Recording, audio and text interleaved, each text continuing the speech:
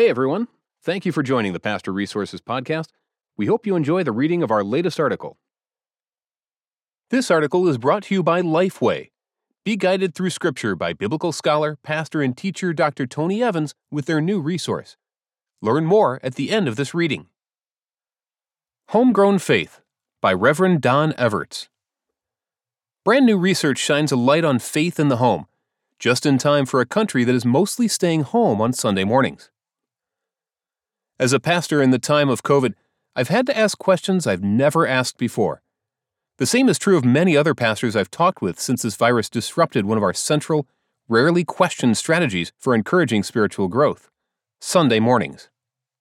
Sunday morning at church is where Christians can worship God together, attend classes, hear the Bible preached, chat and pray with other Christians, and share the Lord's Supper. If you want to grow your faith, or the faith of those in your household, we pastors have always had a ready recommendation: come to church. And then 2020 came, and Sunday mornings mostly got taken off the table.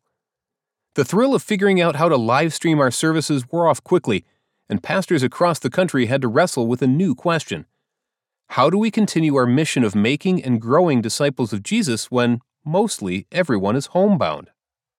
Sure, Sunday mornings are starting to open up more and more, but many people cannot or will not head back to their churches. Some of these people are virtually attending church, but this provides only a thin facsimile of the experience and growth of gathering together. And according to new research, 1 in 3 practicing Christians has simply stopped attending church during COVID-19, virtual or otherwise. So I and my fellow pastors are left wondering, with classes and children's church and youth group and coffee hour and small groups pretty much off the table, what's left? How do we inspire and equip the members of our congregations to express and nurture their faith where 2020 finds them spending most of their time? Within their homes. The good news is the home turns out to be a fabulous place to make disciples of Jesus. In fact, a brand new research project that I've been part of with Barna and Lutheran Hour Ministries over the last year confirms what the Bible proclaims and church history models. Our homes can be wonderful incubators of our faith. Perhaps COVID is providing the perfect opportunity for Americans to reassert the home as a reliable place of spiritual growth. The home as a faith incubator. Most recognize that the Christian faith can and should affect everyday life. My faith should color how I live in my household. But what we often overlook is a corollary truth. Our everyday life affects our faith. What we do in our households colors our faith. For example, our research on faith in the home revealed, among other things, that faith formation is connected to and increases with hospitality in the home. Generally, active households are spiritually active households, and vice versa. The majority of practicing Christians inherited their faith from someone in their household of origin. Homes with minors have more spiritual conversations. Let's take that last finding as an example of how homes function as incubators of faith. Many a harried Christian parent, this one included, has lamented how chasing their children around has distracted them from having a quiet time of devotion or kept them from spending unhurried time in prayer. But the reality is, having children in your home actually correlates with an increase in spiritual practices. As you can see in the graphic, households with children in them talk about God more, pray more, and read the Bible more. This doesn't mean that to grow your faith you should have children. Rather, it underscores a truth that Christians have understood for ages. The home is a fabulous incubator for the Christian faith. Recall that God encouraged His people from the beginning to talk about His commandments right where they live in their everyday lives. These commandments that I give you today are to be on your hearts. Impress them on your children. Talk about them when you sit at home and when you walk along the road, when you lie down and when you get up. Tie them as symbols on your hands and bind them on your foreheads. Write them on the doorframes of your houses and on your gates. Deuteronomy 6:6-9. This has long been understood in the church. The home is a place to nurture the Christian faith.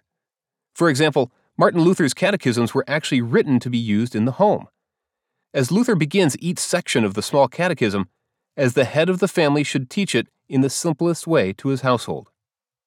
Building spiritually vibrant homes in 2020. Our particular secular sacred split that sees the home as a place where regular life happens and the church as the place where spiritual life happens, is a relatively new way of looking at the home and the church. It's a way of thinking that COVID is, thankfully, forcing pastors like me to rethink.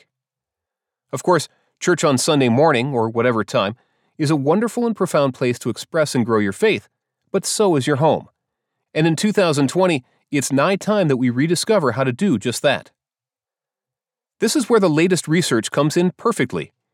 We identified homes where the Christian faith was growing and found that these spiritually vibrant homes shared 3 household habits that correlate with a more vibrant Christian faith: applying spiritual disciplines, extending hospitality, engaging in spiritual conversations.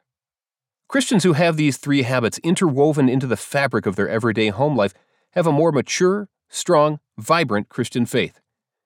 Their household habits grow their Christian faith.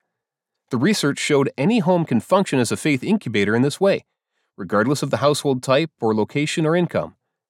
As the researchers put it, rituals and relationships have a meaningful impact on faith formation and can be replicated regardless of a household's category or context. Households of Faith, page 117. This means that homebound Christians don't have to take 2020 off spiritually. Good news, given how desperately we all need spiritual assets to confront our heightened stresses in life. Any Christian in any household can take everyday steps to incorporate one or more of these 3 simple habits into their home life.